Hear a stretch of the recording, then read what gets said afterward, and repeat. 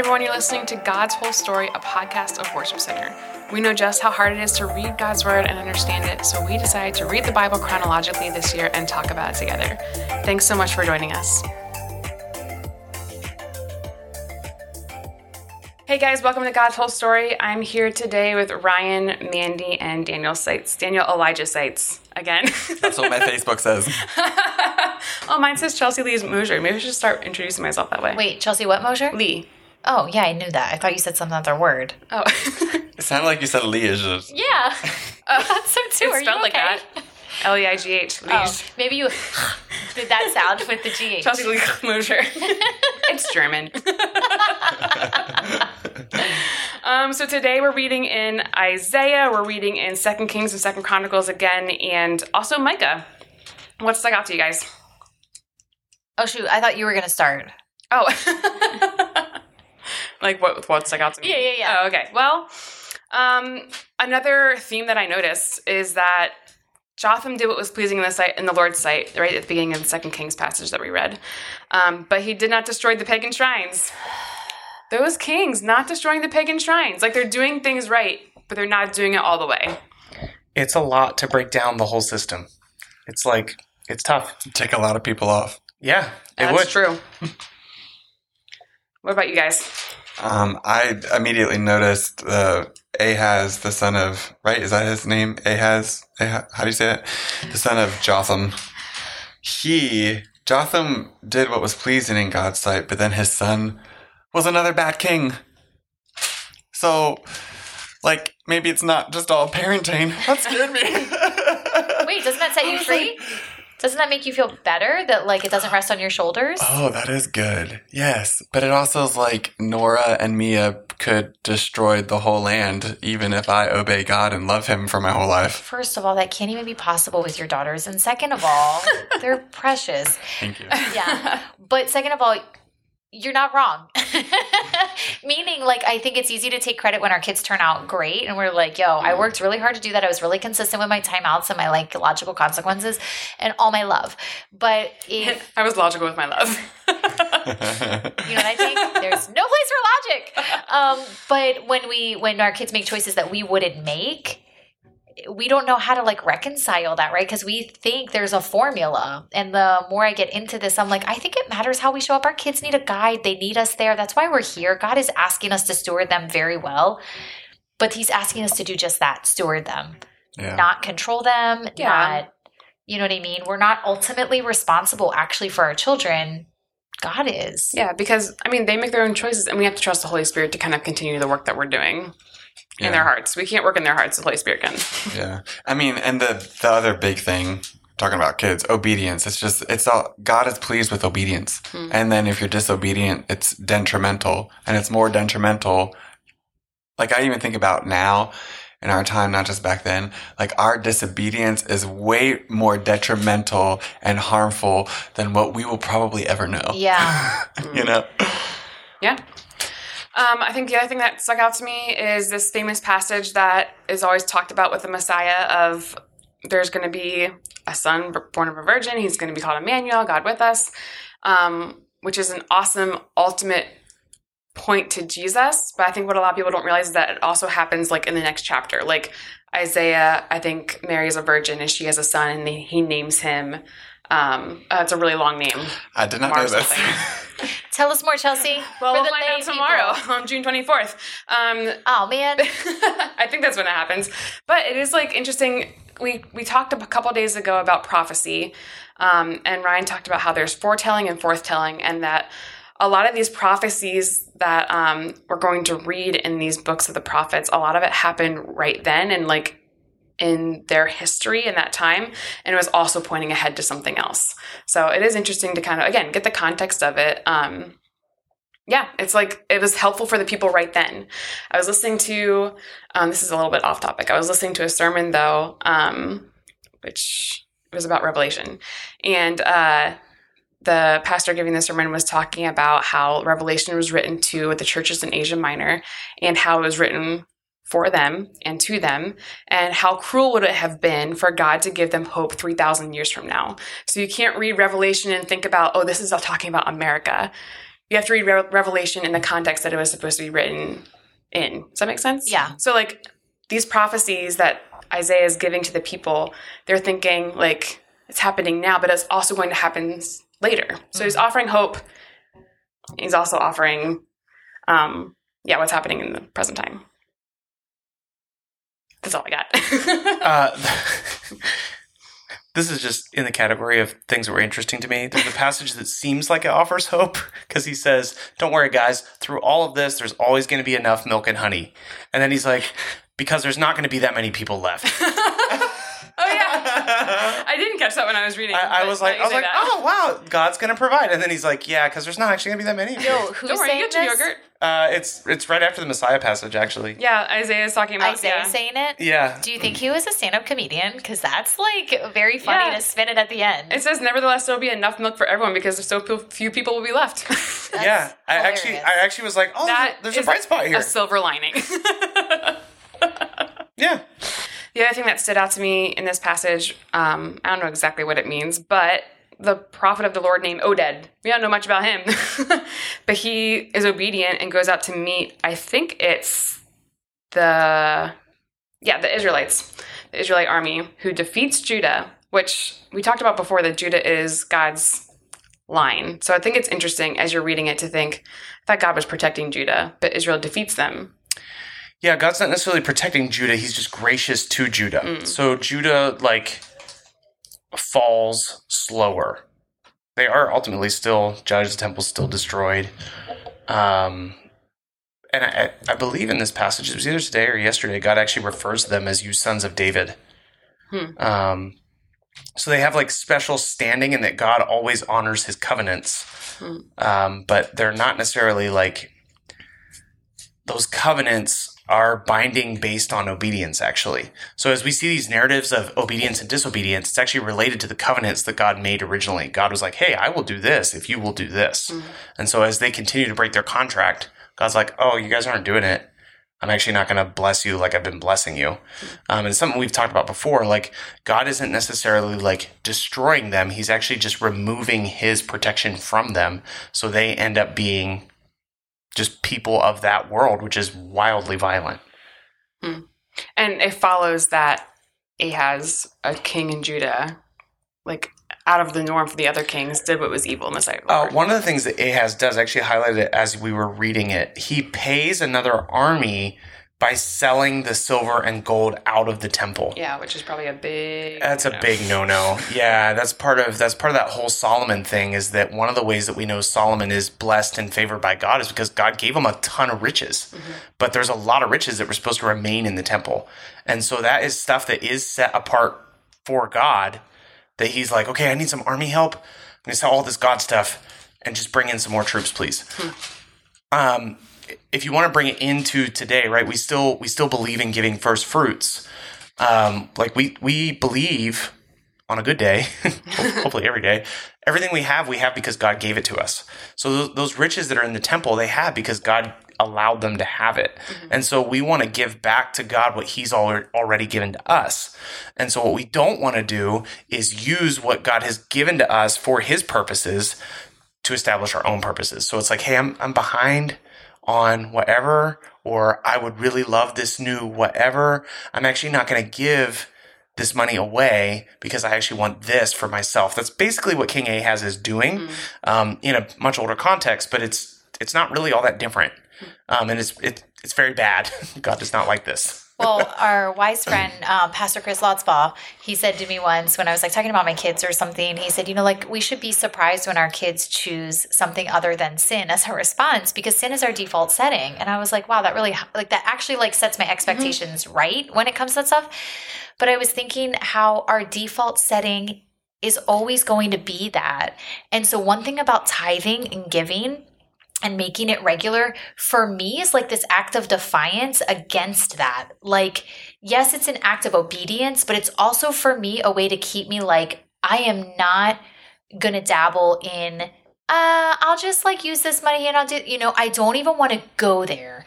And so I feel that practice for me helps me to keep the main thing, to remember and keep a posture everything I have is from God. Don't get it twisted, Mandy. Don't start thinking you have this because you were super obedient or because you were this, that I earned any bit of it. It starts with money for me, but it translates into every part of my life. It translates into the grace I receive so that I can give that grace, the forgiveness I receive. So Lord, help me extend that forgiveness. You know, when I remember everything I have was given to me freely, how am I going to be stingy and white knuckle everything if I actually remember it? But I will forget, as we see in the Bible with everyone, how fast they forget. Everybody, you were saying, Daniel, like, hey, this guy's dad like raised him right. And then he went and lost his marbles because how fast we forget. We could be totally raised right. We could be on the straight and narrow or whatever, and how fast we forget if we don't put disciplines in our life to keep us, you know, constantly turning our eyes back to Jesus, returning to Jesus. You know how many times it says in the Bible, return to God, return to God, return to God. I don't know how many times. I never counted, but I always land on those verses. Do you think the Lord's trying to tell me something? Yes. The answer is yes. So I just think like we think maybe it's a sign of weakness if we have to keep reminding ourselves, return to God, return to God, return to God, tithe, do this thing, have this discipline. And we want to be like, nah, shouldn't it be just more organic? Shouldn't just like flow? No, it's not going to because your default setting is not great. And so anyway. I bought a patio. Well, no, I got a patio made. Okay, I'm like, how do you buy a patio? I want one of those. I'll take one patio, please. Sam's Club. It's in the back. And, you know, you just convicted me because, well, the Holy Spirit did, but he used you. Because I just keep holding off tithe right now. But I'm not going to. I'm going to tithe right when I get... Right when I get back to my office. Out of this, yes. Well, you know because what? that patio is the Lord's, Mandy. Yo, that's right. And also, that is actually in a very practical way. That's why I tithe. I text to tithe because I actually have it set up as a reminder on my phone on payday at 8 a.m. So it's the very, so I get it. And it's the very first thing I do when I get paid because I'll be buying patios all day long, Daniel. And just kidding. I'll just go to Amazon.com and spend my money there. And I don't want to do that because the reality is I want to do that. But I don't want to do that, you know? And so for me, setting it up that way is a way that I'm still a part of it. It's still me intentionally giving. And it's me acknowledging that if I don't do this first, it's very easy for me to forget. So you're not alone in your patio purchasing and forgetting. You could also set up text to tithe. Yeah. The other thing not to forget about Ahaz is like he's selling the stuff off. It's not good. It's keeping what like the option that is always available to all of these guys is to turn to God for provision. Yes. So Ahaz doesn't have to go hire armies. He could say, God, help us. We saw it with Hezekiah, right? Yes. He prayed. Yes. And God came through. Yes. Any one of these guys could literally humble themselves and ask God for provision, and it would come. The theme is that they don't. And so they pursue all these other things that to them seem very like easier. How does this seem easier? Yeah, but we're still doing it today. Yeah, exactly. We're exhausted because everything seems easier than praying. And so the thing that remains for us is don't forget, we could actually just pursue God and ask for God's provision, and he will give it to us because he's gracious, he's compassionate, he loves us, he doesn't want to see us suffer. That's what we do, and that's what we believe. So that's encouraging. Like, that's a good thing. There's always an invitation to return to God. Always. Yes. It's never too late, and you're never too far gone, and you don't own too many patios. I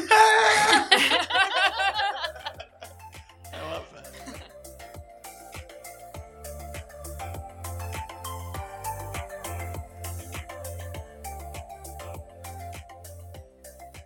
that. 2 Kings 15, starting in verse 32. Jotham, son of Uzziah, began to rule over Judah in the second year of King Pekah's reign in Israel. He was 25 years old when he became king, and he reigned in Jerusalem 16 years. His mother was Jerusha, the daughter of Zadok. Jotham did what was pleasing in the Lord's sight. He did everything his father Uzziah had done. But he did not destroy the pagan shrines, and the people still offered sacrifices and burned incense there. He rebuilt the upper gate of the temple of the Lord. The rest of the events in Jotham's reign and everything he did are recorded in the book of the history of the kings of Judah. In those days, the Lord began to send King Rezin of Aram and King Pekah of Israel to attack Judah. When Jotham died, he was buried with his ancestors in the city of David, and his son Ahaz became the next king. 2 Chronicles 27, starting in verse 1. Jotham was 25 years old when he became king, and he reigned in Jerusalem 16 years. His mother was Jerusha, the daughter of Zadok. Jotham did what was pleasing in the Lord's sight. He did everything his father Uzziah had done. except that Jotham did not sin by entering the temple of the Lord, but the people continued in their corrupt ways. Jotham rebuilt the upper gate of the temple of the Lord. He also did extensive rebuilding on the wall at the hill of Ophel. He built towns in the hill country of Judah and constructed fortresses and towers in the wooded areas. Jotham went to war against the Ammonites and conquered them. Over the next 3 years, he received from them an annual tribute of 7,500 pounds of silver, 50,000 bushels of wheat, and 50,000 bushels of barley. King Jotham became powerful because he was careful to live in obedience to the Lord his God. The rest of the events of Jotham's reign, including all his wars and other activities, are recorded in the book of the kings of Israel and Judah.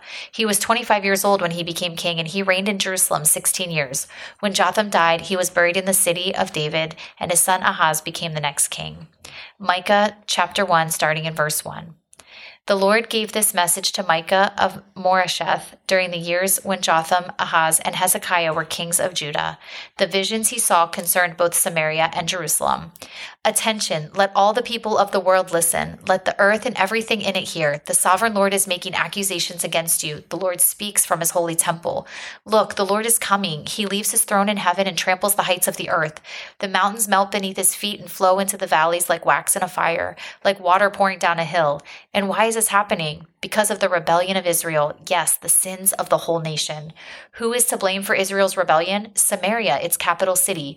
Where is the center of idolatry in Judah? In Jerusalem, its capital. So I, the Lord, will make the city of Samaria a heap of ruins. Her streets will be plowed up for planting vineyards. I will roll the stones of her walls into the valley below, exposing her foundations. All her carved images will be smashed. All her sacred treasures will be burned. These things were bought with the money earned by her prostitution, and they will now be carried away to pay prostitutes elsewhere. Therefore, I will mourn and lament. I will walk around barefoot and naked. I will howl like a jackal and moan like an owl. For my people's wound is too deep to heal. It has reached into Judah, even to the gates of Jerusalem. Don't tell our enemies in Gath, don't weep at all. You people in Beth Lephra, roll in the dust to show your despair. You people in Shaphir, go as captives into exile, naked and ashamed. The people of Zanan dare not come outside their walls. The people of Beth Ezel mourn, for their house has no support. The people of Marath anxiously wait for relief, but only bitterness awaits them as the Lord's judgment reaches even to the gates of Jerusalem. Harness your chariot horses and flee, you people of Lachish. You were the first city in Judah to follow Israel in her rebellion, and you led Jerusalem into sin. Send farewell gifts to Moresheth Gath. There is no hope of saving it. The town of Akzib has deceived the kings of Israel. O people of Mareshah, I will bring a conqueror to capture your town, and the leaders of Israel will go to Adullam. O people of Judah, shave your heads in sorrow, for the children you love will be snatched away. Make yourselves as bald as a vulture, for your little ones will be exiled to distant lands. 2 Kings 16, beginning in verse 1. Ahaz, son of Jotham, began to rule over Judah in the 17th year of King Pekah's reign in Israel. Ahaz was 20 years old when he became king, and he reigned in Jerusalem 16 years. He did not do what was pleasing in the sight of the Lord his God, as his ancestor David had done. Instead, he followed the example of the kings of Israel, even sacrificing his own son in the fire. In this way, he followed the detestable practices of the pagan nations the Lord had driven from the land ahead of the Israelites. He offered sacrifices and burned incense at the pagan shrines and on the hills and under every green tree. Then King Rezin of Aram and King Pekah of Israel came up to attack Jerusalem. They besieged Ahaz but could not conquer him. At that time, the king of Edom recovered the town of Elath for Edom. He drove out the people of Judah and sent the Edomites to live there, as they do to this day. King Ahaz sent messengers to King Tiglath-Pileser of Assyria with the message, I am your servant and your vassal. Come up and rescue me from the attacking armies of Aram and Israel. Then Ahaz took the silver and gold from the temple of the Lord and the palace treasury and sent it as a payment to the Assyrian king. So the king of Assyria attacked the Aramean capital of Damascus and led its population away as captives, resettling them in Kir. He also killed King Rezin. 2 Chronicles 28, beginning in verse 1. Ahaz was 20 years old when he became king, and he reigned in Jerusalem 16 years. He did not do what was pleasing in the sight of the Lord, as his ancestor David had done. Instead, he followed the example of the kings of Israel. He cast metal images for the worship of Baal. He offered sacrifices in the valley of Ben Hinnom, even sacrificing his own sons in the fire. In this way, he followed the detestable practices of the pagan nations the Lord had driven from the land ahead of the Israelites. He offered sacrifices and burned incense at the pagan shrines and on the hills and under every green tree. Because of all of this, the Lord his God allowed the king of Aram to defeat Ahaz and to exile large numbers of his people to Damascus. The armies of the king of Israel also defeated Ahaz and inflicted many casualties on his army.